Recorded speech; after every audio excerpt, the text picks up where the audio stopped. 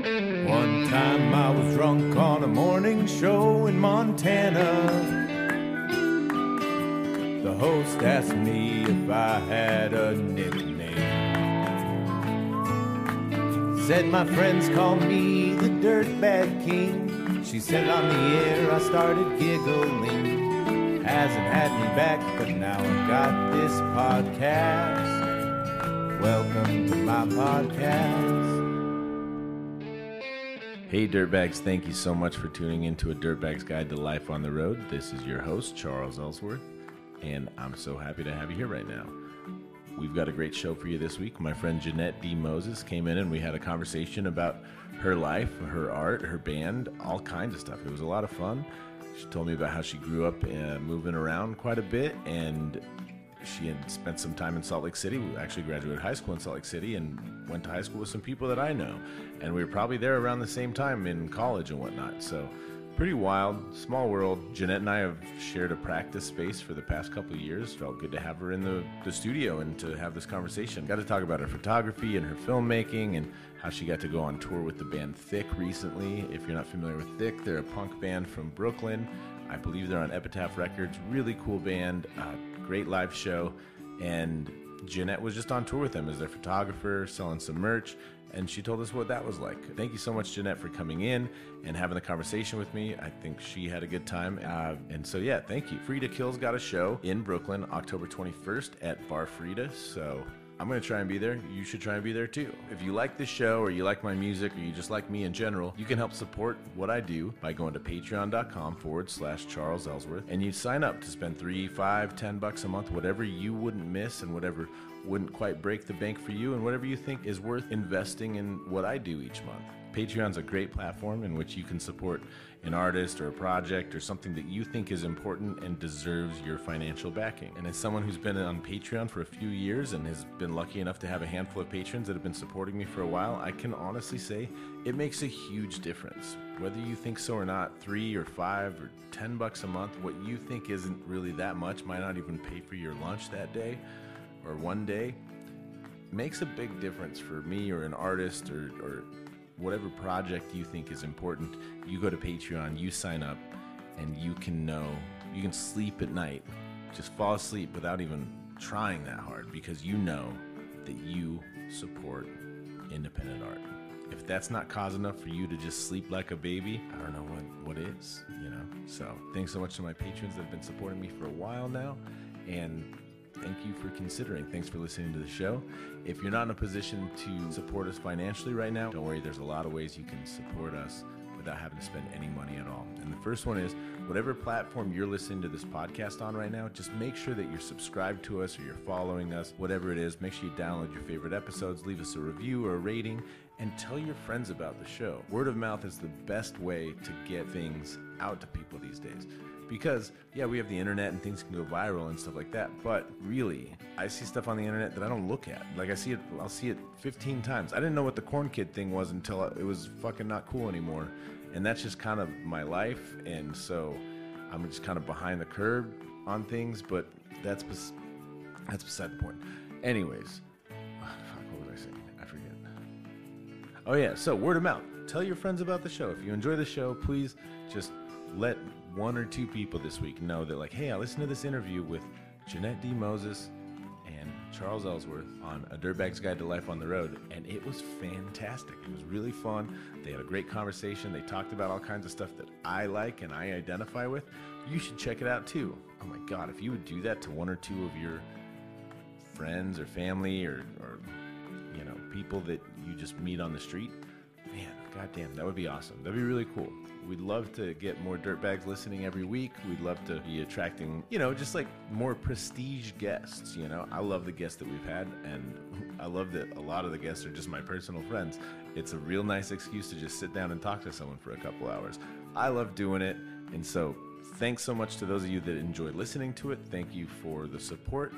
Another way you can support us without spending any money is if you listen to music on any platform on the internet, which I'm sure you do, just do me a favor. Go check out my music, Charles Ellsworth. You search for it, clickety, clickety, clickety, search for it on that old keyboard. Check it out. give it a listen. Whatever songs you really like the most, be sure to put your favorite songs on a playlist, or make a playlist for someone, like a mixtape like you would have done back in the day, or a mix CD. Make a playlist for someone who's like, oh, they got COVID or they're not feeling well or something. Put like 20 songs on this playlist. Put 2 or 3 of mine on there, your favorite ones. Send it to them. Be like, hey, I was thinking about you. Get well soon. And then they'll become fans of my music because you just embedded them. Because you, what's that thing called? What's that one movie? You incepted them. Inception. God, I'm so bad at pop culture and shit. You know what I'm not bad at? Having friends over and talking about stuff on my podcast. And that's what we're about to do. Thanks so much, Jeanette, for coming in and talking with me. I'm looking forward to your show. I hope I can make it on the 21st. I'm going to do my best to be there. And if you're listening to this and you live in New York City, you should be there too. Free to Kill, great band, a lot of fun live. You're not going to find a better thing to do that night, so you should just fucking go. Anyways, thanks so much for listening. Thank you, Jeanette, for being on the show. Thanks, Banjo, for being my best friend and looking so cute. Hope you all have a great time doing the dishes or whatever it is you're doing while we talk. Here it goes. So, hey, Jeanette, thank you so much for sitting down with me. Yeah, happy to be here. The Dirtbag's Guide to Life on the Road. Great name. Thank you. Yeah, I think it's the name's the best thing I got going for me. Yeah, well, just let everyone know what you're up to now. Like your name, Jeanette, and tell them your name. Introduce myself. Yeah. Tell the people who you are. Projects you play in, what instruments, what you do, what's Cool. your thing. Yeah, so my name is Jeanette D. Moses. I am a musician in Brooklyn, also music photographer and filmmaker. The band I play in is called Free to Kill. I play guitar and also do some like singing and songwriting for that project. But for most of the time that I've been in New York and before New York, I've been a music photographer. So sort of was on the other side of it. Cool. Friends with a ton of bands, always going to shows, always like just excited to like be part of the life.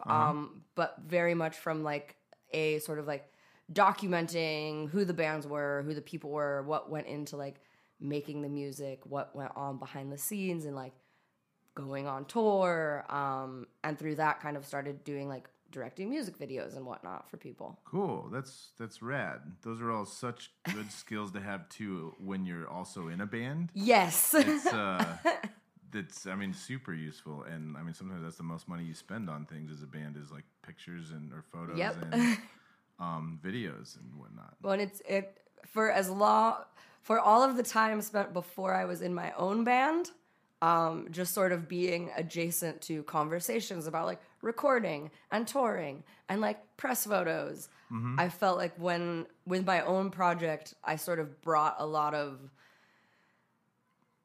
not necessarily not experience from being in past bands, but experience of seeing how so many friends have done things and like what worked and what didn't work and what makes sense to like apply to my own situation. No, totally. That sounds like such a useful skill because and also just familiarity with terms and whatnot. I mean, I'm a huge proponent of like no matter what you're doing. I mean, other than like maybe like heart surgery or whatnot, like fake it till you make it. Like totally. I'm a big fan of just like throwing yourself in there into the deep end and just learning things. But if you're already kind of familiar with that world, it probably helps a whole lot. Yes. To like know what a press release is or even a press photo, Or like when do you hire a tour manager? Mm-hmm. Like when do you need an actual manager? Totally. What are the things that we can keep doing ourselves to save money rather than, and like when does it make sense to pay someone else to help us do things? Oh yeah, that's those are all very, very useful. And especially because like the name of the game these days is just keep the belt as tight as possible because there's not a lot of profit made off of music. So you gotta like make the product with as little startup capital as possible. Yes. A conversation I just had with my own band, I was like, look, we're never gonna like make money, so let's try to make the money pit that we're digging a smaller pit rather than like a massive pit that we will never get like financially recover from. Yeah, totally. I've been in a handful of projects where it was like, oh, this just cost me money because we may have played a couple shows, but we never released a record or anything like that, and so it's it just costs you money, and it can be like I used to say, I don't have a drinking problem, I have a music problem, and then it turned into a little bit of both. But it's really like it's hard to turn music or any sort of art into money at all. Yeah, so unless you're functioning at like the highest levels. Yeah. And I mean, that's the same for the photo world too. Like, I believe that. In many ways, when I was like, I'm starting a band and like, I'm going to play guitar very quickly, I was like, oh, I can't get too into pedals because I know myself how I am with cameras. Like, this will become just like, I'll want them all, even though I don't necessarily like need them all. Yeah. So like, be careful because this will become very expensive very quickly. Very much so. Yeah, I'm a minimalist for the most part, except for when it comes to like hobbies or things I can use to make money. Then it's like it's a business expense. Fuck it. Totally. So then I've got camera gear, like hiking gear, music gear. It's like, but I've got like up until this week I had one pair of pants for the past like 6 months. You know what I mean? It's like, so I'm like a minimalist in a lot of ways, but when it comes to things that I enjoy or that I can like really dig into, it's difficult. Or I mean, I just let it go. Or this morning, literally one of my favorite cameras started acting up last night, and I'm like, oh, it's broken. I've got to I've just got to give it up. And on a whim this morning was like, let me just like see what these are selling for online, and found one that was way underpriced.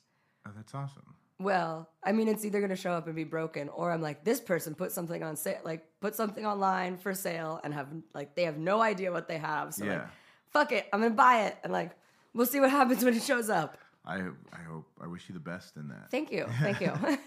Sort of an early morning pre-coffee decision. So we'll see how I feel about that down the line. Sometimes those are the best decisions. Maybe I made a great one. Sometimes not so much. Where are you from? Where did you grow up?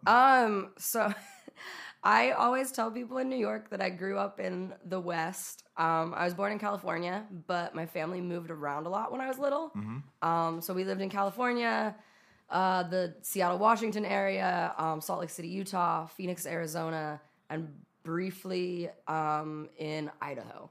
Oh, cool. So all over. A lot of movement. I went to high school in Salt Lake. Really? Yes. I didn't know that. I went to college in Salt Lake. Oh, where'd you go to college? The U. Oh, I went to Westminster. Really? Yeah. We were probably there around the same time. Probably. Wild. Where in Salt Lake did you go to high school? Judge Memorial. Dang. What year did you graduate? 2006. Holy shit, we know a bunch of We probably have some people. mutual friends. Like my freshman year of college, my buddy dated a girl who had graduated from Judge. Or my roommate. What was her name? Rose Sloan? Oh, yeah. Her dad was my journalism teacher. Yeah, I heard he was like the favorite teacher. He was Everybody fucking loved great. him. He was awesome. That's so funny. Yeah, no, I know a lot of people that went to to Judge. That's wild. Small world. Very small world. So is that where you started playing music? Or? I mean, I didn't really start playing music seriously until living in New York. Okay. And being like, my dad's a guitar player, so I always had like musical instruments around. I played violin as like a very little kid. Mm-hmm. I think got my first guitar probably when I was like 5 or 6. Okay. And what would happen is like I'd take lessons for a little bit, or my dad was teaching me for a little bit. I'd get frustrated. I wasn't progressing right away, so I'd quit. Mm-hmm. A few years later, I'd pick it back up. Oh, I'm going to learn. I want to do this thing. Would take lessons for a little bit, get frustrated, or have like a bad teacher, quit, and sort of just did that pattern for a long time. Mm-hmm. I guess I started taking, I think it was 2017 or 2018.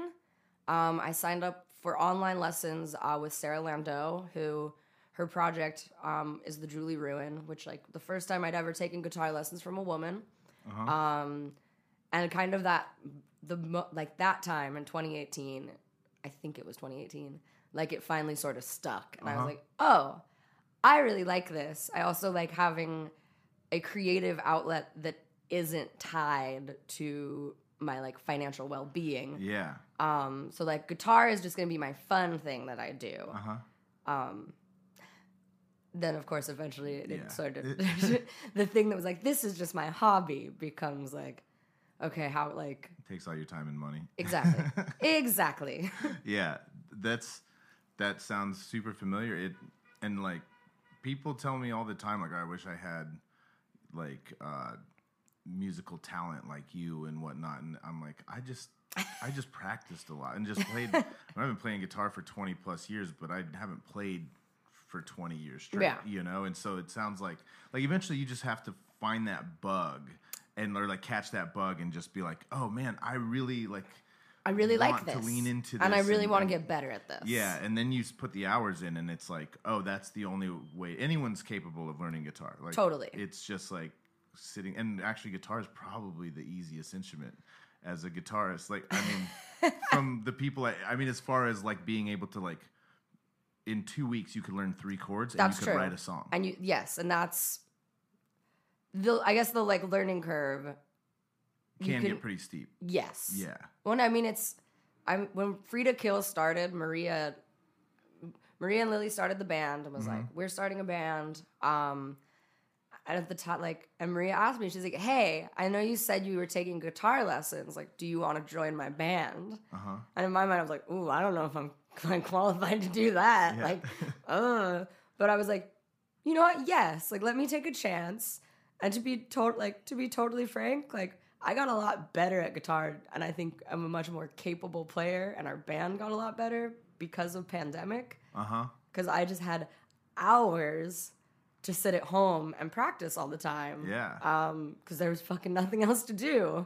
Totally. It was like a weird blessing in that way, or like, you know what I mean? Like, just like, there was when endless in your free life time. are you going to be able to just have just immense free time to sit at home and like work on whatever the fuck you want, because you literally shouldn't leave your house. You don't leave the house. Yeah, like, that's I definitely did some video projects and all kinds of stuff that I never would have done. This podcast is a quarantine project that finally got launched.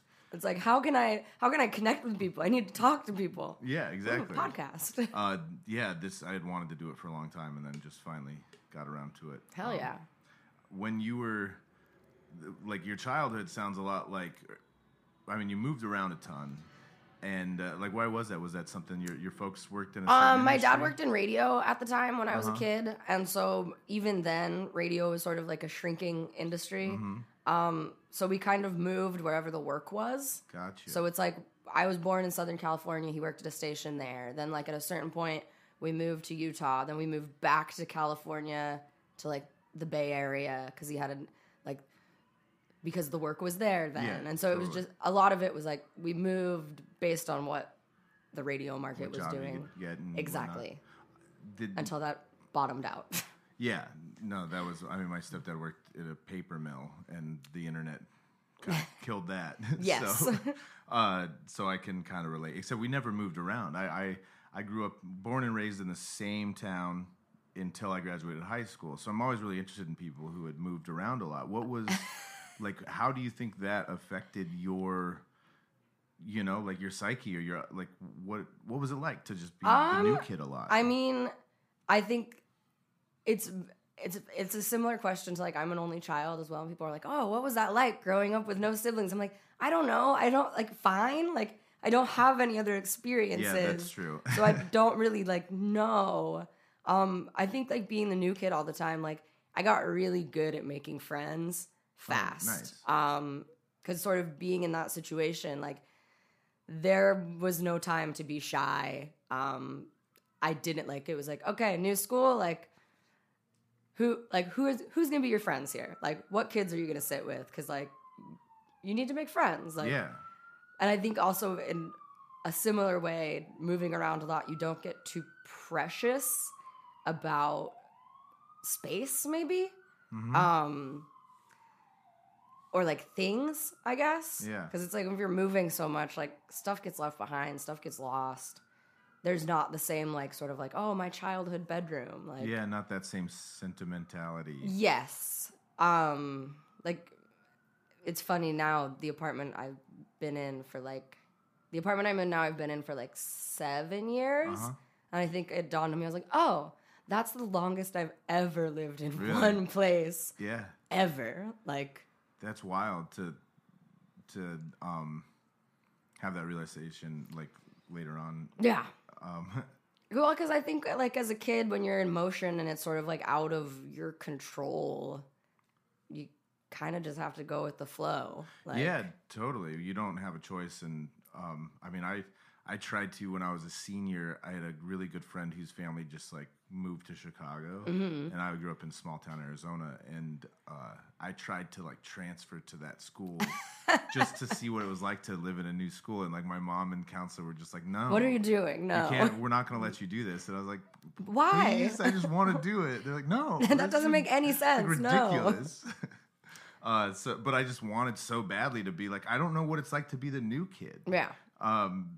But, you know, whatever. Went to school with the same kids from elementary till graduation. That's also kind of an interesting thing.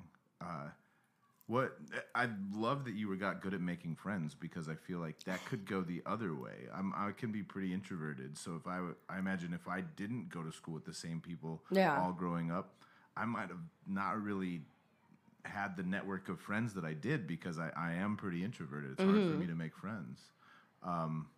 What do you think like gave you? Are you extroverted as like naturally? Yes, I think I'm naturally extroverted and naturally social.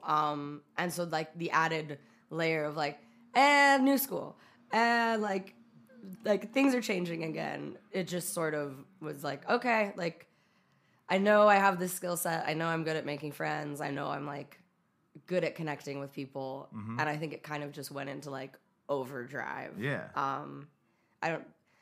My boyfriend makes fun of me all the time, where he's like, everywhere we go in New York, you know someone. And I'm like, I don't know. Like, I've been here now for like a decade, and I talk to strangers. Like, I will just, like, if someone says something and I overhear it and I have something to contribute, like, I'll respond to their conversation and be like, sorry, that was weird. Like, ugh. No, that's definitely a certain. I don't know if I would do that as often. Maybe most people don't. It's kind of a weird thing to do, especially in New York. Like, it's kind of off-putting for people. They'll be like, "Wait, are you talking to me on the train?" Like, well, I don't do it on the train. Okay, good. I'm not that level. You're of like, weird. I'm not that weird. Well, I kind of, maybe it's just introvert, extrovert. Like, I struggle to make friends sometimes, and I'm sure plenty of people do. Do you have any advice for folks that if you're like, if you want to make friends, or if you're like in a new place and you need some sort of network? That's a hard question. Yeah, I mean, it's and you can just be like, I don't know. I think I don't know. Okay. Because what I do is I just talk. Like, I talk to strangers. Eventually, someone's eventually, like some people will be like, "Oh my God, why are you talking to me?" But not everyone. Like, eventually, you'll hit someone who's like, "Oh, cool. Like, yes, I will. Like, let's have a conversation." And then that just blossoms possibly into a friendship, or least you have just a weird one-off conversation. That's cool. I can really dig that. When did you start doing photography? When did that become a part of your life? I always had cameras in like junior high and high school. Like, I always had like disposables, and I remember very early when like digital cameras came out, getting one for like my birthday or a holiday or something, and just sort of like constantly having it on me, constantly wanting to take pictures of my friends and just sort of document what was going on around me. Then in college, I took my like first like photography class and learned all the darkroom stuff and got, I guess, like a little more serious about it. And did that throughout college and afterwards. I think for a long time, though, even when I was in school, necessarily, like, it didn't dawn on me that photography could be a career. It always seemed like, oh, this is like this is your hobby. This is what you do for like fun, but there's actually no money in like taking pictures. So that's like, you shouldn't pursue that as a job. And then when I moved to New York, I came out here for grad school, and sort of through the journalism program that I was in, it kind of opened my eyes, like, oh wait, like photography and like videography is very much a career. Like, you don't have to just be like a magazine writer. It's actually much harder to be a magazine writer. Those jobs don't really exist anymore. Yeah, these days. No. And sort of, I guess like about 10 years ago, I kind of had that pivot moment of like, oh shit, like, like I actually like photography a lot more than I like writing. And from there, kind of just like one thing led to another. One opportunity leads to something else. Meeting like a band, like just going to shows with my camera, really. In Brooklyn, like I was just showing up. I was photographing people. I was photographing bands. Having a camera in many ways is also a way to meet people. Yeah, totally. Especially if you're like at a DIY show or photographing bands that aren't used to like having a photographer in the audience, maybe. It's a good way for people to come up and be like, hey, I saw you were taking pictures of my band. What's your name? Like, do you think we can get those? Like, yeah. Which is, I mean, that's how I met a lot of my fucking friends that That's are cool. within the Brooklyn music scene. That's really cool. So yeah, I guess like I've been taking photos pretty much my entire life. It became a much more serious thing like a decade ago. Nice. And you came out here for grad school, you said? Came out here for grad school. What kind of program were you in? Journalism? It was a journalism program through CUNY. Cool. I mean, well, I used grad school as an excuse to get out to New York, I think.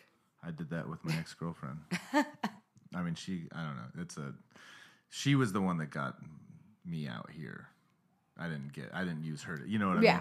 Yeah. She was out here, and then she was like, come here, out and I was here. like, okay, well, finally, I have a reason to actually go. Yes. Or like enough of a reason to get over being scared and just go.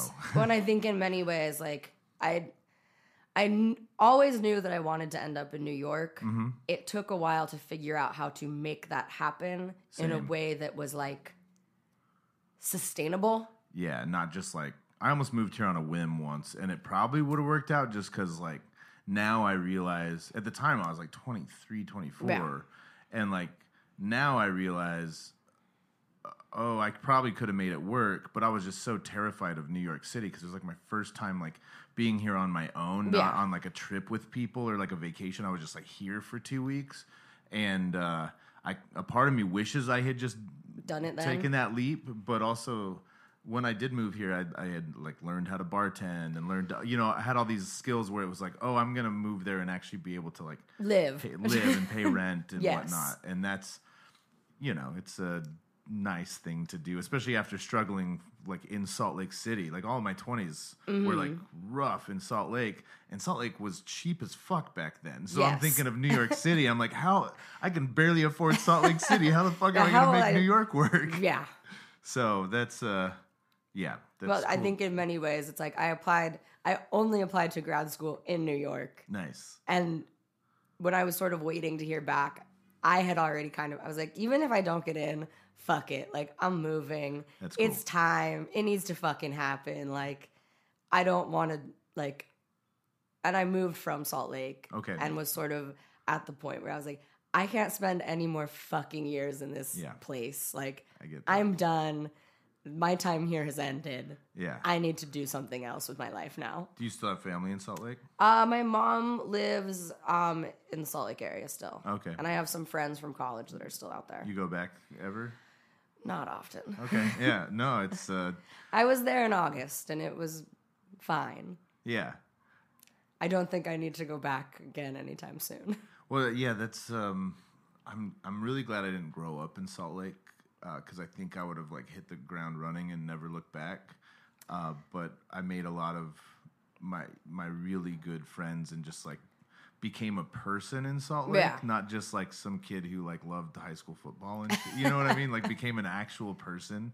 And so like Salt Lake's got a really special place in my heart. But I definitely hit that point where I remember it being like February, and it was like the inversion was really bad, and I was super depressed, and I was like, I'm not doing another one of these winters in Salt Lake City. Like, I moved here for snowboarding. I haven't been snowboarding in like 4 years. Yeah. Like, why the fuck am I here? What am I doing? Yeah, How am I still here? No, and I was like, okay, I'm moving in October. I don't know where I'm going, but in October I'm moving.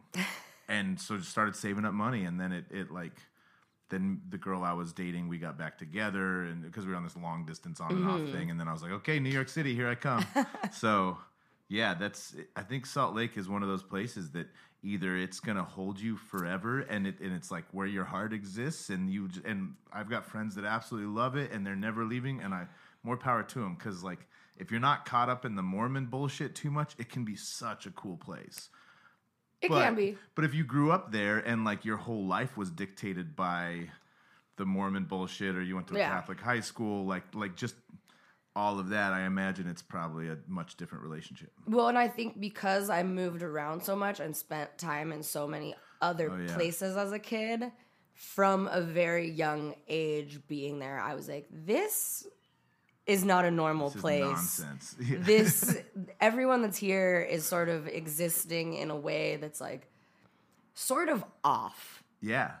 It's like a Wes Anderson movie. It's like 2 or 3 degrees like tilted from reality. Yes. It's like, yeah, that's why they say like even like Utah Mormons or like Mormons outside of Utah are even better than Mormons in Utah. Well, I mean, like I went to Catholic school in part because my parents didn't want me in the public schools there. Because the Mormons control everything or like influence and I mean, like my family, I grew up Jewish. And so it's like, I think from an early, when we were living there, it was like, no, the kid needs to like, even though she's not like, we're not Catholic. Nobody in our family is fucking Catholic, but like this is a safer place and will probably be like a healthier place. Yeah.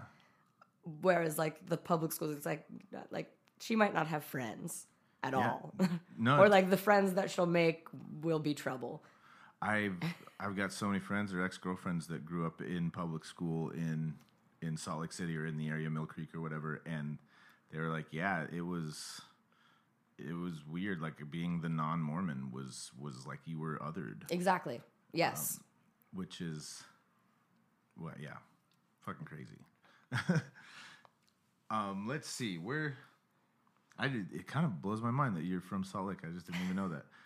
But I mean, you're not from Salt Lake. I lived there for a long time. Yeah, you like lived a lot of places, and that makes you like. I mean, like I was saying, it either sucks you in or like when I moved away from Salt Lake, people like the joke was like, oh, you'll be back in 6 months.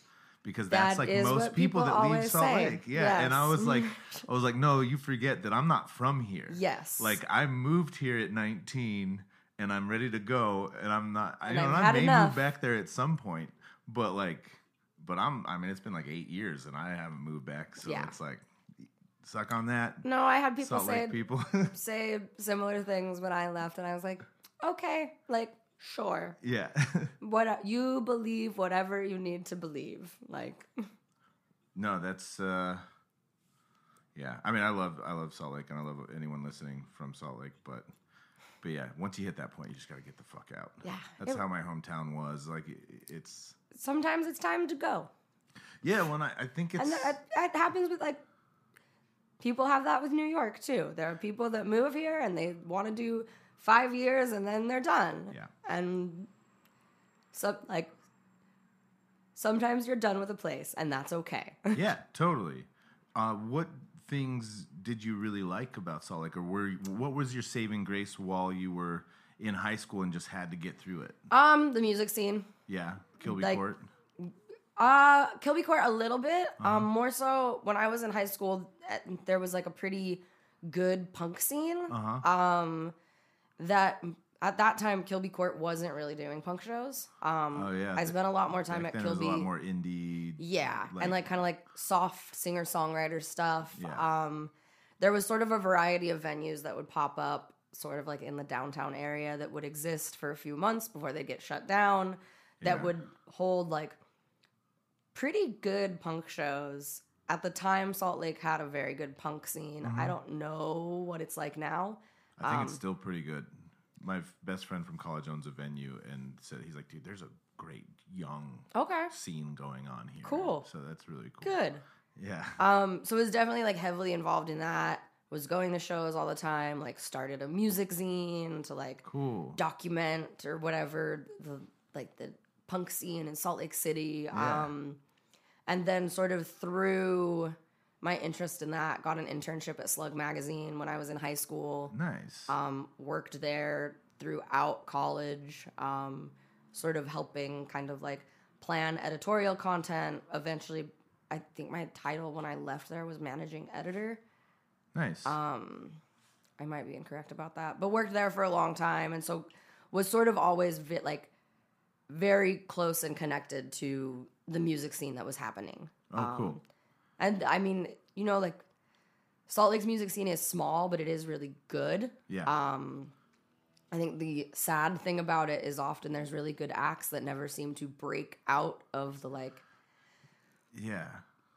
playing urban lounge cycle and never really sort of like tour or get out there or bring their music to a larger audience than what's happening in downtown Salt Lake City. It's really weird. It's like it can be so insulated, and then you got like Provo down the road that's like broken like huge national bands that like aren't really my cup of tea, but like I don't know. It's wild because it's Provo. You know what I mean? It's like what the fuck, but like they've broken these huge acts, and then Salt Lake City, it's not really known for having.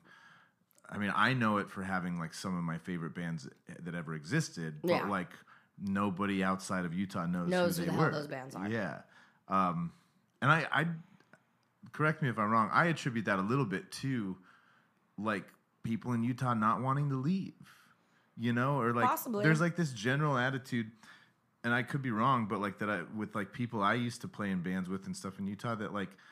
It was either like they didn't want to leave or they just like they didn't think it was possible. I think it's very easy to get comfortable there, and I mean, I know when I was living there, the reason why I was like, it's time for me to go. Like, I've had enough. I think it's very easy to be the best at what you're doing there. It's very easy to hit the top level Or be of like something. top 5 or whatever. Yeah. Yes. I was never the best, but I don't know top 5. But I know what you mean. You'll hit that point where you're like, I don't know if I'm getting challenged anymore. Yeah. Like, I definitely had hit a point where, like, at the time, I was freelancing for Time.com at the time and, like, writing about some, like, big national stories that were coming out of Salt Lake. And it was amazing to be like, oh, I'm getting, like, actual bylines. Like, I'm doing real fucking journalism. This is awesome. Yeah. But then in other aspects of my life, like, I was fucking off pretty hard. Yeah. And the sort of feedback I was getting from everyone around me was like, you're so amazing, you're so talented, you're so smart. And I was like, I'm like fucking off pretty hard, actually. And like, you should not think I'm this good for as much as I'm fucking around. Like, I need to get into an environment where like there won't be this amount of room for me to fuck around. Like, where the stakes are higher, I guess. Yeah, totally. I can really relate to that a lot. And it wasn't until years late after being in New York that I realized it. Like in Salt Lake, I always worked hard just because the necessity of like not really having skills that paid a lot of money. So you're like, it's like there's that difference between working hard at a job that doesn't pay you enough and working hard at your craft or whatever. And now, I used to think I worked really hard at my craft in Salt Lake, and I kind of did, but I also spent a lot of time either drunk or hungover. And then in New York a few years ago, kind of retooled my entire like relationship with alcohol and everything, and it was partially because like, oh, this is getting in the way to the point where it's like really detrimental to music and to the things that I do. Whereas in Salt, like if I had stayed in Salt Lake, I don't think I'd ever quit drinking or like you know what I mean? Because it was just like But New York, there are some real stakes. Yeah, the stakes are much higher here. Yeah, and I think like I've over the past few years have lost a number of people that I was friends with when I lived there to drugs and alcohol. Oh, yeah. And it sucks. But I think like the reality of that living in a community like that is it's a lot easier to just fuck around and kind of like dial it in. Yeah. And nobody's necessarily going to call you on your shit, I guess. Yeah, and I mean, some places are just known for just like a more laid back attitude. Not that I call Salt Lake laid back. That's not the words I would use, but like there's like, you know, just different cultures and stuff like that. Yeah. Like, and New York is just not that at all. Like, you know what I mean? It's not even like we're sitting here shitting on Salt Lake. It's just like New York is not even like laid back is like on the opposite end of the spectrum from what New York is. Yes. And so it's just this pace that is required of you. Yeah. So yeah, I just want the listeners, because I'm sure like half of my listeners are from Salt Lake. So it's like I'm not shitting on Salt Lake. Who's this bitch talking shit about Salt Lake? No, they all know how much I love it. I'm there like 4 times a year. So, but yeah, that's really really cool. And that you recognize that. Have you always been kind of like a pretty driven person or self motivated? Yeah. Yes. Where do you think that comes from? I don't know. It's just kind of always been there. I'm not sure where it comes from. But I've always kind of like had the attitude of if someone has told me that I can't do something or that I'm like, my response is sort of like, fuck you, watch me. Yeah. I mean, even like when I was in junior high, I remember at some point, like I guess 7th grade, I ran for vice president of the school. Uh-huh. And part of the reason why I wanted to do it is I feel like someone had been like, well, a girl can't win.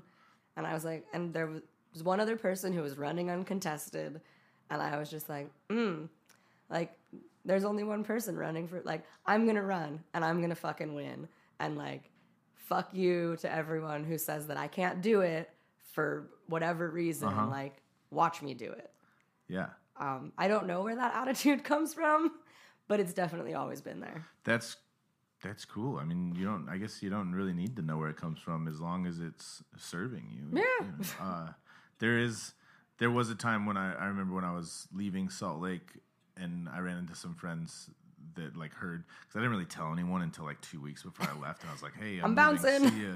Well, and I told close friends, but like the general community didn't have any idea. Yeah. And I ran into some friends that were like, what the fuck, dude? Like, what is this Brooklyn shit? You're moving to Brooklyn? Like, what the fuck? And they're like, what makes you think, this sounds shittier than they said it, because we were kind of having beers and having a good time, but they're like, what makes you think you can like make it there, that you can do it? And I was just like, I don't know, blind self-confidence. Like, and which is weird because I'm not really that way. Like, New York's changed me because I don't have that blind self-confidence anymore. But I mean, that young, just cocky attitude of like, because nothing's going to fucking stop me. Yeah. I mean, you only live once. Why not try it?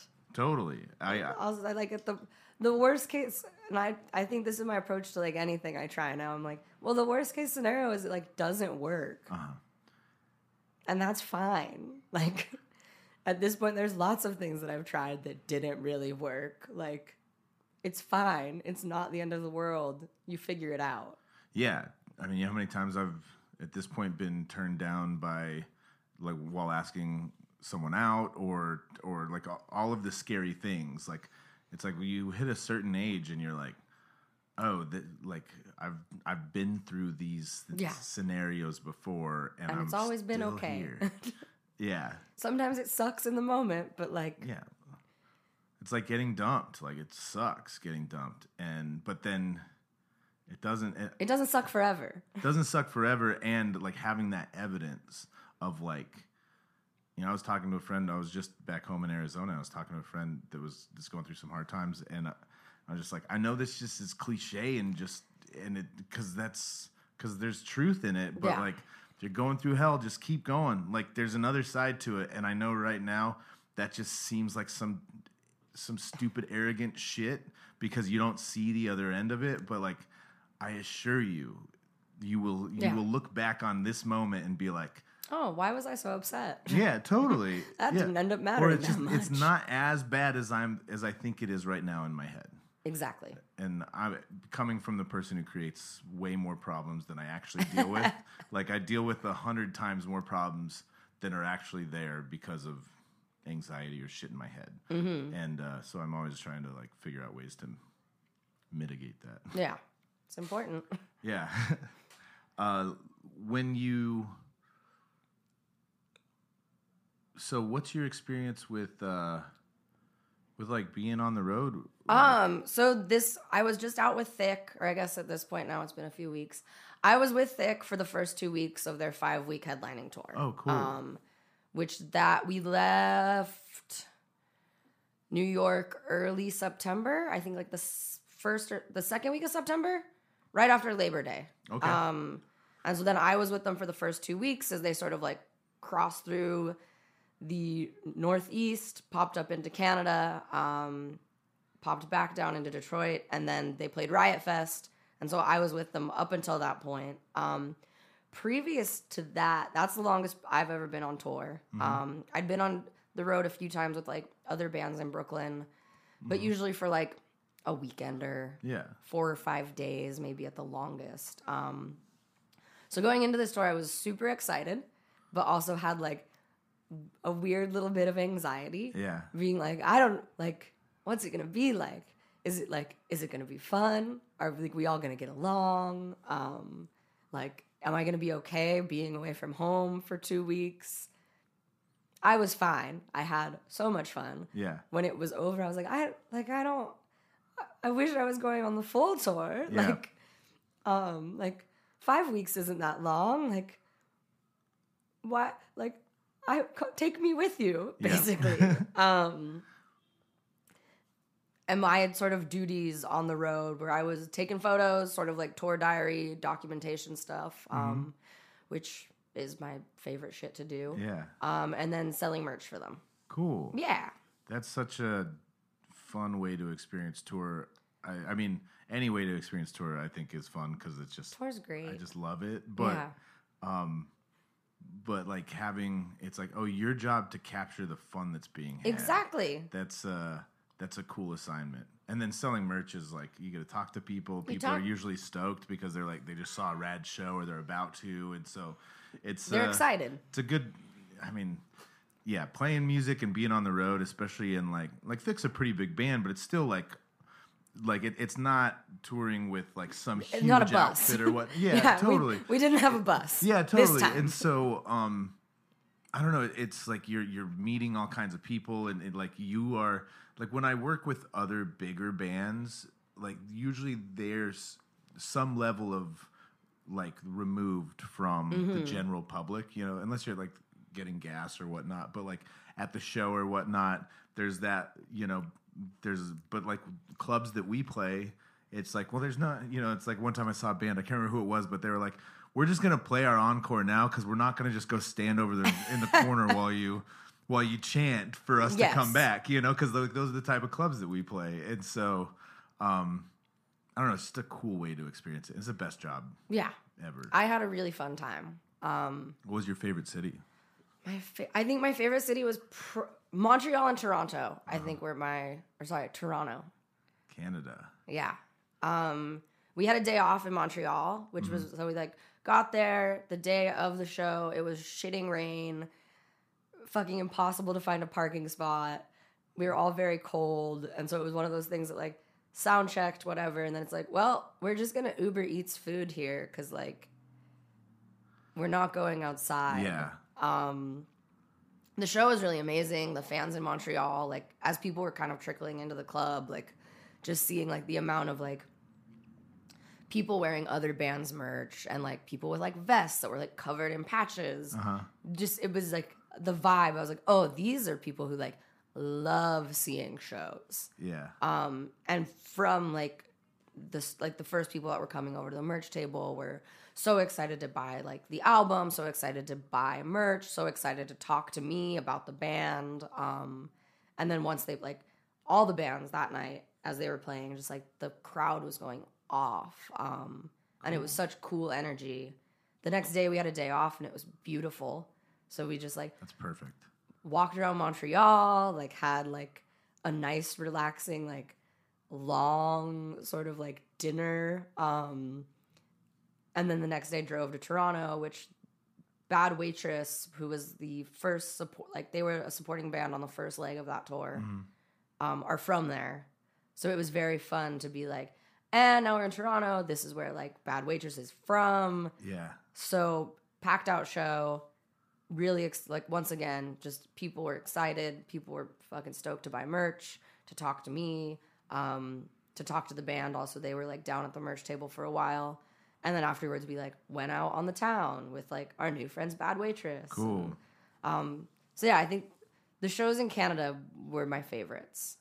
That's awesome. Yeah. Also, Riot Fest was incredible. I bet. I mean, Riot Fest is like... But that's a given. Yeah, totally. Well, and I mean, being able to... That's something that's I've always been kind of curious of is like... is seeing how like a festival, like the background of that sort of thing. Yes. Seeing how those things operate, and just like, you know, there's so-and-so whose band's playing that you've like been a fan of forever. It was very just much walking that. right by. And Very much that. Really? You have any stories you want to share about that? I mean, Mannequin Pussy, who's another like favorite band. I've photographed them a bunch of times. They were actually one of like, when I first started shooting music in New York, one of like the earliest shows I photographed. Oh, cool. And they were playing the same day as Thick. We missed their set, but then like afterwards in like the artist backstage area, like ended up like hanging out with them for like a while and just like shooting the shit, which like was very cool and like a very like fun experience to be like, oh, like sweet. I'm like just in the backstage area hanging out with Mannequin Pussy, and it's not like it's just normal. Yeah. That's really cool. Yeah. I think also like the other band that was on tour, Skating Polly, who's been doing the whole tour with them and will be at Vitus on Saturday for their homecoming show. It was, even though we'd been on the road with them at that point for 2 weeks, to like see them in the backstage area, like doing their like palling around with people, like doing whatever else, and be like, oh, hey, like, what's up, friends? Like, Yeah. it was very fun. Festivals are a very unique experience. I bet. I've never played at any like bigger festivals like that. Yeah. And I mean, usually if I'm at a festival, it's because I'm like working it. Yeah. And I'm like photographing for a brand or like tied to one stage all day and like, Yeah. oh God. Okay. And like very much like doing sort of intense work. Yeah. Whereas this, it was like, oh, I photographed Thick, and then like I kind of just get to like hang out. That's awesome. Yeah. It sounds like a good time. Yeah. Who was your least favorite person on tour? I'm just kidding. No least favorite people No, on I'm tour. just kidding. That just like start some shit on my podcast. I'm trying to get some clickbait. No. The mean sound guys. The mean sound. Yeah, that's I'm like, I feel like the antidote to a mean sound person is remembering their name. See, since I didn't have to remember any of their names. Oh yeah, that's true. Because I wasn't on stage doing anything. Like, I wasn't part of the sound check. Was just like picking up on the vibes. Yeah, that's I mean, and it doesn't always work remembering their name, but that's like my best defense to a mean sound person is like, "What's up, Dave? Oh man, hey Dave, could I get some more in my monitors? Dave, you sounded you rule. so good tonight, Dave. Thank you so much." It's like, because I mean, I imagine it's that experience of you're dealing with like 3 to 5 bands a night, like 4 to 6 nights a week, and it's like, unfortunately, that's how I can be sometimes after a tour where you're playing with a bunch of different bands every night, and then you like don't want to go see bands because you just played with like so 60 many bands in the past 3 weeks, and they're every level of good and bad and blah blah blah, and you're just like, man, I don't want to hear any more music. Well, I think to your question, like the meanest or the least favorite person on tour, there's something about the nature of tour where like your bad like even if you're having a bad interaction with someone or someone's being a jerk, that moment is going to last for so little time, and something awesome is gonna like probably just coming up, and in the big scheme of things, you're not gonna remember that shitty interaction. Totally. Like that's gonna be gone. Yeah. And replaced with like, oh my God, this funny inside joke, or like when this like hilarious thing happened, like not on stage. And so that like any of the negative things that might have happened, like don't stick with you. Yeah, that's very true.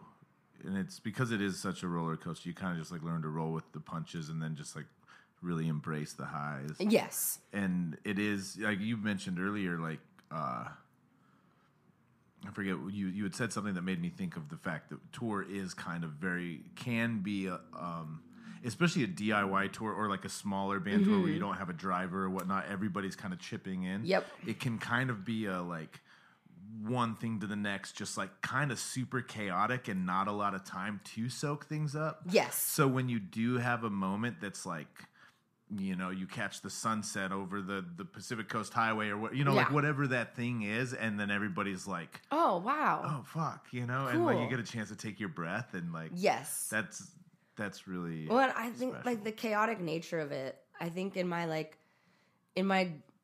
daily normal life, being in New York, I have some like control freak tendencies. Like I like things to be done a certain way. If things aren't done away, like I'll get a little like itchy, kind of. And I think being in a situation where like I was not in control, nobody's really in control. There's sort of a loose, like there is a plan every day when you wake up, and like there's a time that you have to be at the venue loading the shit in to then hopefully do the sound check. Yeah. But there's a lot that can go wrong between those things. Yeah. And when shit starts going wrong, you can't panic. Because then you're just going to ruin everybody else's fucking day. Yeah. So you kind of just have to roll with the chaos and sort of know that, like, at the end of the day, like, a show's going to happen. Like, maybe there won't be a sound check.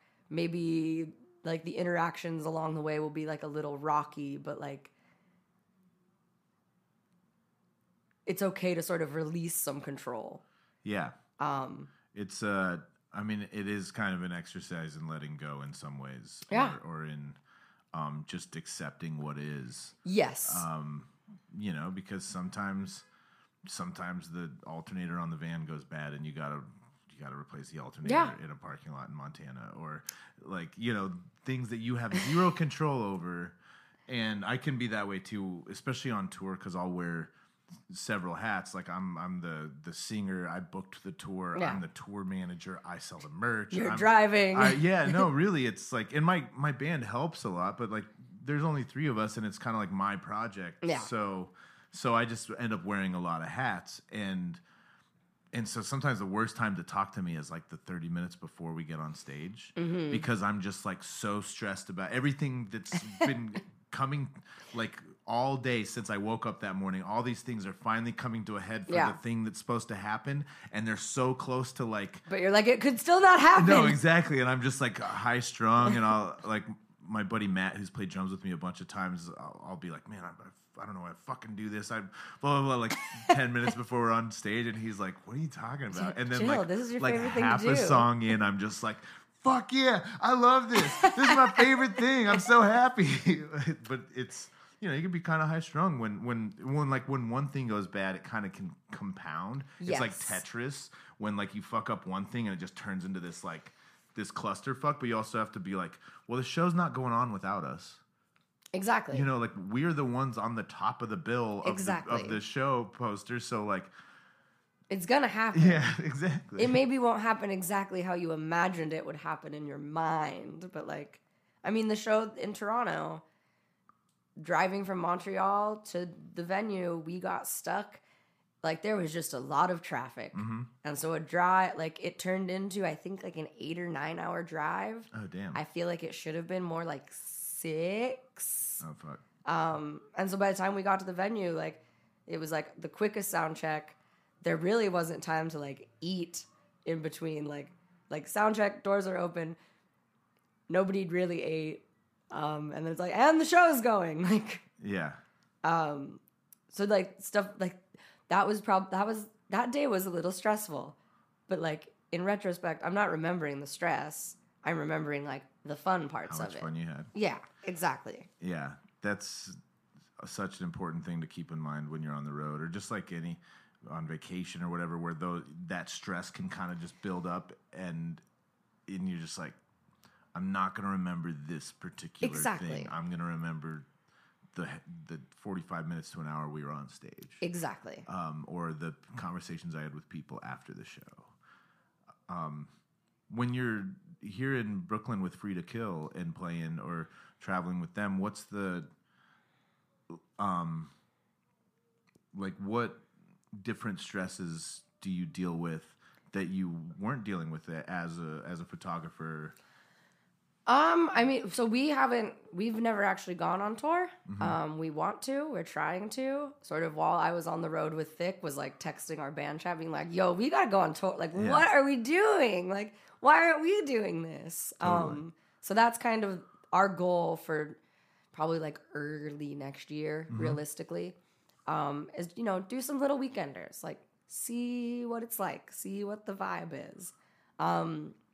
As far as like stressors go, I think the main thing is like coming back from this tour and sort of going back to my band. I was like, I have some ideas. Like there's some things that we've been doing that like I think we can sort of tweak the way we're doing them and it will like work better. Yeah. And one of those being like before our show that we played last week at the Broadway, I was like, I'm making a merch sign like for our merch table. Yeah. So that like it's not just some like shitty little paper that we're writing on before when we like get to the show and it's like, oh shit, like where's that paper? Where's the shitty paper that we had last time? It's lost or thrown away or like looks bad. And so like that was one thing where I was like, I'm making us a merch sign. Yeah. Also like I have some like thoughts about how we can like keep our more like the stuff that we're selling more organized. Like here are some things that I've learned and like for the merch thing, for example, which before I went on this tour, I had a number of friends be like, oh, you got to bloom the boxes. I was like, what the hell does that mean? They're like, when you're selling the merch, like pull the shirts out and keep them bloomed. So when people are asking you for sizes, it's really easy to grab sizes and see how much you have left of something. Yeah. And then nothing's ever like rolled up or taped. Like it's not like, it seems like a harder way to travel with a bunch of merch, but it will make your life much easier when you're behind the merch table. Yeah. And of course, when I like the first day in Connecticut, Nikki was like, okay, I'm going to help you set up the merch and I'm going to show you a trick that Sarah from Gym Shorts showed us on our last tour. She was like, we're going to bloom and I was like, oh, you're blooming the boxes. Like, I know people told me that I needed to do this to like, be like, look at this. Yeah. Like, look at this trick that I have up my sleeve. No, God, the amount of times that I've just dug through, like, I swear to God, there's a small in here. I know there's a fucking small in here, and you're just digging, and then, like, and then everything's messy. Yeah, exactly. And then by the time, if you even do find it, they're either like, just give me a medium, or they're just like, never mind, and then you just lost out on $20. Yes. And, that's a big thing. By bloom, you mean, like, folding everything in? No, so actually, like, taking them and basically like having, I guess, like 6 of each size, we'll say, and having the box open and then having the shirts, rather than being like folded, they're just like long, and then you drape them over the sides of the box. Yeah, that's what I was picturing. I wasn't sure what that. Yeah, that's because you just kind of like file through it like like a file cabinet as opposed to like digging for buried treasure. Yes, it's wild how much. Game changer. And having, I mean, you had said a sign for Free to Kill. Like, I was playing a show in Austin a number of years ago, and my buddy Brandon came through, and he's tour manager for a Texas country guy that like tours enough that Brandon, that's like his full-time job, is this dude's tour manager. Yeah. So they know their stuff, and Brandon sees me with like my t-shirts folded on the pool table. He's like, what are you doing? And he was seriously just like, it's like, dude, like, this needs to look legit. Like, people, you need to believe that you're legit, and like make this look like a little store.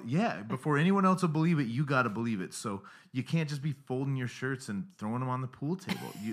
And now I have like a setup with like, and if I'm doing a full setup, like I can hang shirts up, and I got like little string lights, and just to like to merchandise, like draw the eye and make people be like, oh, that's a cool design, instead of just like this table that's like people are walking by, or the pool table that people are like, I'm trying to play pool. Why the fuck is your t-shirt here?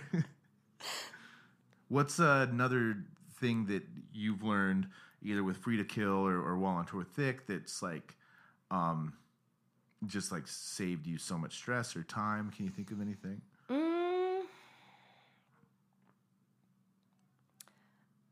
I think Thick in particular, they are like they're very organized. And so like just being adjacent to like the conversations about kind of like schedules for the days, what time like load-ins were, what time, like just like the timing of everything, the timing of drives, like how far away are the hotels from the venue that we're playing, for example.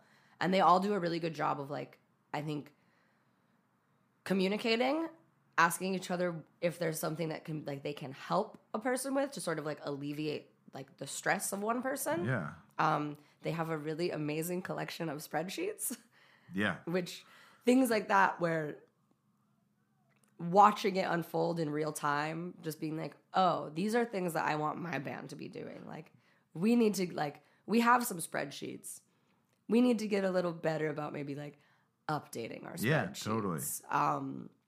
And I mean, part of that, like I said, I'm a little bit of a control freak. So like when we started Free to Kill, one of the first things that I started a doc that's basically like it lists every show we've ever played, the bands we've played with, where we played, how much money we made off the door that night. Oh, nice. And like had that pulled up for some reason the other night, and like was like working on like an application with Maria. She's like, "What is this document?" And I was like, "That's my document of all of our shows." She's like, "You have this?" I was like, "Yeah, of course I have this. Like, I want to remember all the bands we've played with. I want to remember all the venues we've played. And I want to know how much money we made at them so that when we get asked to play, like, a Tuesday at wherever, I can, like, look at a thing and be like, I don't know if that's worth it." Or, like, yeah, we should absolutely do that. Like, let's play the Tuesday. That's awesome. Oh, my God, I wish I had kept something like that. The amount of times I've been, like, you know, I book a show in some town, and I'm like, I know I played in that town. I played with a really cool band, yeah, and they brought people out, and I don't have any idea who they are. I can't remember them at all, and like they're somewhere in my thousands of Facebook friends or Instagram followers, and like not like I have thousands and thousands, but it's like it's over 1,000, so it's like, you know, well, and if so you're not, hard to find that especially stuff. like, I mean, but we want to go on tour, and I'm like, I'm glad I have this doc because like we've played with bands who were on tour and came to New York, and we were like the support for like the local support to like bring people to the show for the bands from like Massachusetts or like New Jersey or wherever else, where it's like, okay, like let's use these contacts to try to book our own DIY tour. Totally. Like, because I mean, we'll see if it works. Well, show swaps are works. like that's the where I started touring was like when I was in high school, I kind of had a band, and my friend from Phoenix, he was in a band that was like touring, and like, you know, there was like early MySpace days, so they kind of caught that wave, and they were doing a lot of that stuff. And then he hit me up and he's like, "Hey, we want to play Pine Top," which is the name of the town I'm from. It's like 3 hours from Phoenix. And so like I set him up a show. You know, people have heard these stories a bunch of times, but it turned into like I started getting bands these shows in my hometown, and then I started getting my band shows in Phoenix or Tucson, or when we played California, like after high school, like we, you know, and the almighty show swap, being like, you guys help us out in Boston, we're gonna your help you out. We'll help you out in Brooklyn, and especially the East Coast where things are closer together. Yes. The West is, I miss the West a lot, but touring there is difficult. You know, unless you want to play a bunch of like really like small towns or in-betweeners, which are sometimes my favorite towns, but you know, sometimes it's also like how productive is that? Yes. You know, when you could play a town with like a music scene and like get to know like a booker and blah, blah, you know, like a promoter who's going to help get you with the right people and whatnot. Totally. Well, and I think like for as long as I've been photographing music, and I mean, before I joined Free to Kill, like I was sometimes booking shows. Like I had a music blog that I would like sometimes like book events around. Cool. And so as like sort of with like the other hat that I wear of like music photographer, have some connections out there as well, where it's like, okay, like let's like how can these like bands that I've photographed, for example, like like, can my band play with you? Like, can we do a show together? Totally. And stuff if like not, that. they know people that That are in other bands in yes. that town. And can probably, like, recommend, be like, oh, we can't do it, but here, talk to this band. Totally. I mean, that's the thing. Like, I get emails all the time from people being like, yo, is your band available to play? Or like, do you know anybody? Or a lot of the times it's like, can Free to Kill play? Oh, no. And they're like, can you recommend anybody? And I'm like, here's a list of 5 bands. Like, they have a similar vibe that we have. Like, hopefully one of them's available. No, totally. And just being helpful or being someone who's like, I can't, but here's people you should hit up. Like, that's, I believe in, not necessarily like, I mean, I don't know. I don't know what I believe in. I believe in nothing. No, just kidding. Like karma in a way of like, you know, you may not get anything out of throwing that band 5 other suggestions, but hopefully it gets paid forward to you when you're looking to book a tour. Yeah. So many times people be like, oh, sorry, I can't play that show. And you're like, okay. Could you point me in the right direction? I played a show with you in Brooklyn. You said when you come through Madison, we'll just let me know. Let me know. We'll play with you. It'll be a great show. And then I send you an email, and then they're like, oh, sorry, we're busy that night. Crickets after that. Yeah. And you're like, but wait. Wait, what happened? What about our conversation? Could you just like help? Yeah. Thank you. Like, I don't know. It's really good to. I really think. I mean, if you want to create a scene, you gotta be conducive to having a scene.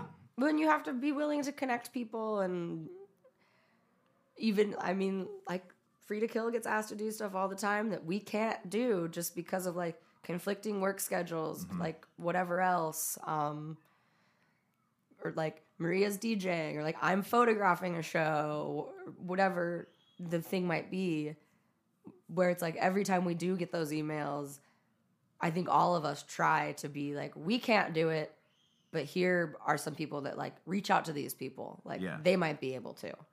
Totally. That's awesome. That's the right move. Yeah.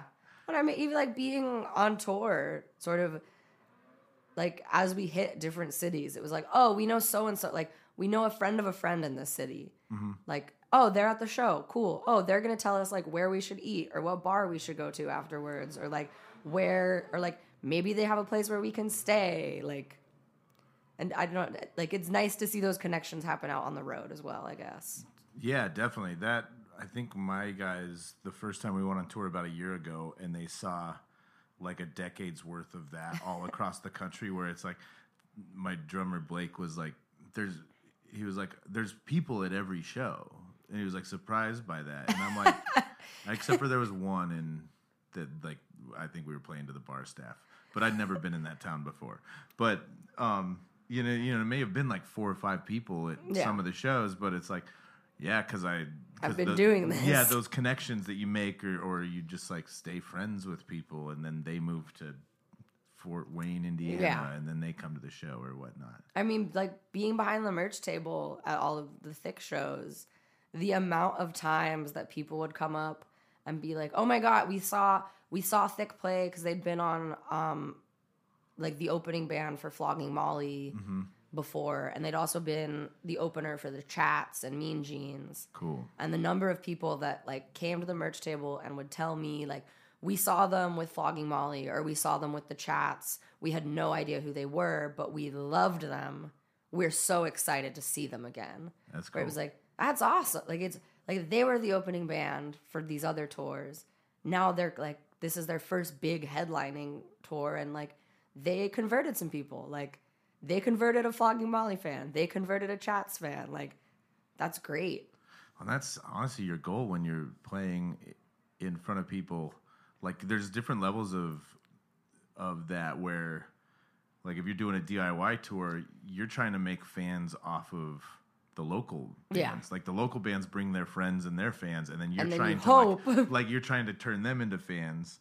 And then, but like when you're opening for another band, it's like you're doing the same thing. Pretty much, you're just like trying to put on a hell of a show. Yeah, be so good that you're undeniable, and certain people are like, that's my fucking shit. I want to do that, or I want to watch them do that again. Totally. Well, I mean, the few like big shows that like Free to Kill has booked. Like we got to open for Destroy Boys and Scowl at the beginning of summer, which was amazing.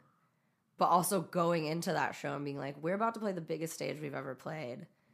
This room is packed, and it's like packed with a lot of like young kids, like, and just like to have that sort of energy and momentum. And it was like, we've got to play the best fucking show we've ever played. Yeah. Like we can't, like, these people are so excited. They're not here for us though. Like none of these people know who we are. Like we have to make them love us. Like, let's go. It's a fun feeling. Yeah, totally. When y'all are super energetic, just have like a great vibe on stage. Oh, thanks. And I caught you at the Windjammer a few months ago, I feel like. And yeah, that was such a fun show. I'm trying to think of, like, what have you learned about, because Free to Kill is like your first band. It's my first band. What have you learned about performing in the past few years while you've been playing with Free to Kill? The first show we ever, or like the first few shows actually, I'll say. But the first one, I was so nervous, which is like very funny. I don't get nervous, really. I thought I was going to vomit. Like, Really? Yeah. And for the first like few months performing, every time I was like, I don't know, I might puke. Like I might have to puke, or like I might not remember how my guitar works. Like I don't know what's gonna happen. Like I might just like immediately black out, like from fear as soon as I'm on stage, which is very silly because I was like a kid. I loved performing. I went to like theater camp and like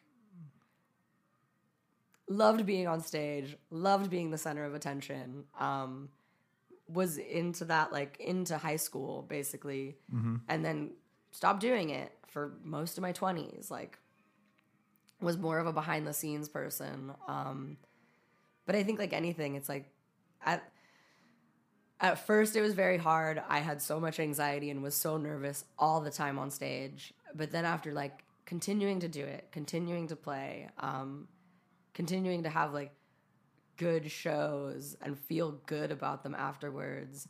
I was like, oh, I can do this. I do know what I'm doing. I'm not gonna forget my guitar parts except for one time. I forget my guitar parts all the time. But I like remember like what am I doing right here? Or my hand just doesn't do the thing it's supposed to do, and then you're like, okay, there we are.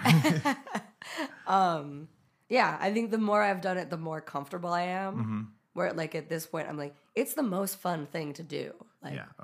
even if I'm having a bad day, like after playing a show, I will probably feel better. Like even if it's kind of a crummy show, like I'll probably get off stage and be like, well, you know, they can't all be fucking home runs, but like that was fun. Totally. Like, burned off some energy. Your bandmates are some of your closest friends, or you just like you're just up there like it's us against the world, you know? Yes. And not necessarily in a like I'm like in a battle with this audience, but it's like try and fuck with us. Like well, I'm also, up here with my best friends. Yeah, like our show that we played last week, we had a lot of sound issues, and there was some power issues, and like it all worked out. But like during our set, there was like 2 points where it was just like, and we're kind of on standby, so like let's fill the time with banter.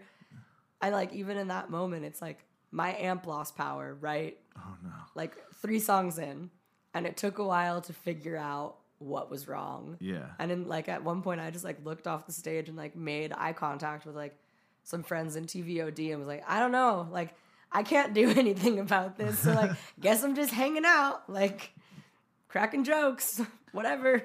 Yeah, I mean, the show must go on. Exactly. And sometimes that means you're cracking jokes while the sound person's figuring out, exactly, flipping the break or whatever the thing is. Yeah, no, that's an important thing to keep in mind. And even with life, sometimes it's like it'll all work out. Yeah. Like try not to panic. Yeah, and it's like I mean, this is kind of dark, but even if you die, it's like that's kind of working out because like that's what's going to happen eventually, regardless. Yeah. So you know what I mean? It's like and you're dead. What do you care? Yeah, exactly. But it is that something I have to remind myself so much because like anxiety is so much like you convincing yourself that something's going to happen that you don't know or like there, and it's like no, everything's going to be okay. Yeah. Because up until now, I've dealt with a lot of shit. Yes. But I've been okay. It's like we were talking about with the breakups earlier and everything like that. Is like you have that evidence to know, like, okay, it's going to be all right. I mean, even in our earlier shows when where I was like, I might puke. I feel like I'm going to puke. Our bandmate Lily, but she said to me multiple times, she's like, well, if you do puke, it'll probably like look pretty cool on stage. It'll be super punk rock. Yeah. And I was like, I guess you're right. It's like Sid Vicious level Gigi Allen. Like, it'll make the and she's like, and I think even it's like, well, if you need to puke, like, don't puke on your bandmates, please. Like, puke on the audience or something. Yeah, they deserve it. No, I've never puked on stage. Yeah. I definitely... Nope, I haven't puked on stage. I've definitely drank enough that I puked after a show, you know, but that's a whole different story. That's a different kind of puking. Yeah, that is me just not knowing when to stop. When's your next Free to Kill show? What do you all got going on? We are playing we're playing next Friday at What's the date? Yes, Friday the 21st. Free to Kill is playing at Bar Frida. We are headlining that show. We are playing with Core Deluxe, who are from North Carolina. So gonna make some new friends. Yeah. Maybe we'll play a show with them in North Carolina one day. Cool Dead Woman and Modern Flame. Cool. Yeah. At Bar Frida, October 21st. I love Bar Frida. The sound down there is The awesome. sound is so good. So good. Like So way good. better than you'd ever expect a little basement venue to sound. And like little is like it's a good sized room. You can fit a crowd in there. That's awesome. I'm gonna try and go to that show. Hell yeah. Where can folks found you? Your photography, all the places on the internet that they can find you. All of my internet places. Instagram, I'm Jeanette D Moses, Jeanette, the letter D, and Moses, like the guy in the Bible. My website is the same. My Twitter is the same. I don't really tweet though. Don't follow me on Twitter. Same. You'll just be disappointed. And then the Free to Kill stuff is our Instagram is Free to Kill Kills. Kills. And we're on Bandcamp. You can stream our EP on all of the streaming platforms. And we have a Bandnada site, which is a cool platform that like helps bands build websites essentially. Oh, cool. Organizes all your fucking links in one place. Which it's band and then Nada, Nada. And if you go there and just search Free to Kill, I think we pop up. Free to Kill on Bandnada. On Bandnada. That's awesome. Before we let you go, I want to ask. Okay. Let's see, what do I want to ask? I just like to do you have any advice for anyone who wants to start a band or is in a band, what do you do to manage all the personalities in a band? Because even if you're all like friends, it's like people clash sometimes, especially musicians and artists can be a lot. So like, do you have any advice for that or what works for you? What works for me? I think be down to talk things through. I feel like communication and being willing to have conversations is super important and just like keeps things sort of like moving along. Totally. And I think like dealing with creatives from whatever angle, even if you're like very angry or frustrated or whatever, take a breath and give yourself a minute. Even if someone is in your life, and I think this is just good life advice in general, like nothing gets better if you tell the people who you love in your life to go fuck themselves. Yeah. That will just make things worse. Yeah. No, and usually every single time you take a moment and decide not to tell someone to go fuck themselves, things turn out better. Yes. Yes. As someone who's told lots of people to go fuck themselves and kind of regretted it later on. Also, just like try not to panic. Yeah. Even in the most like frustrating, annoying, whatever situations, try not to panic.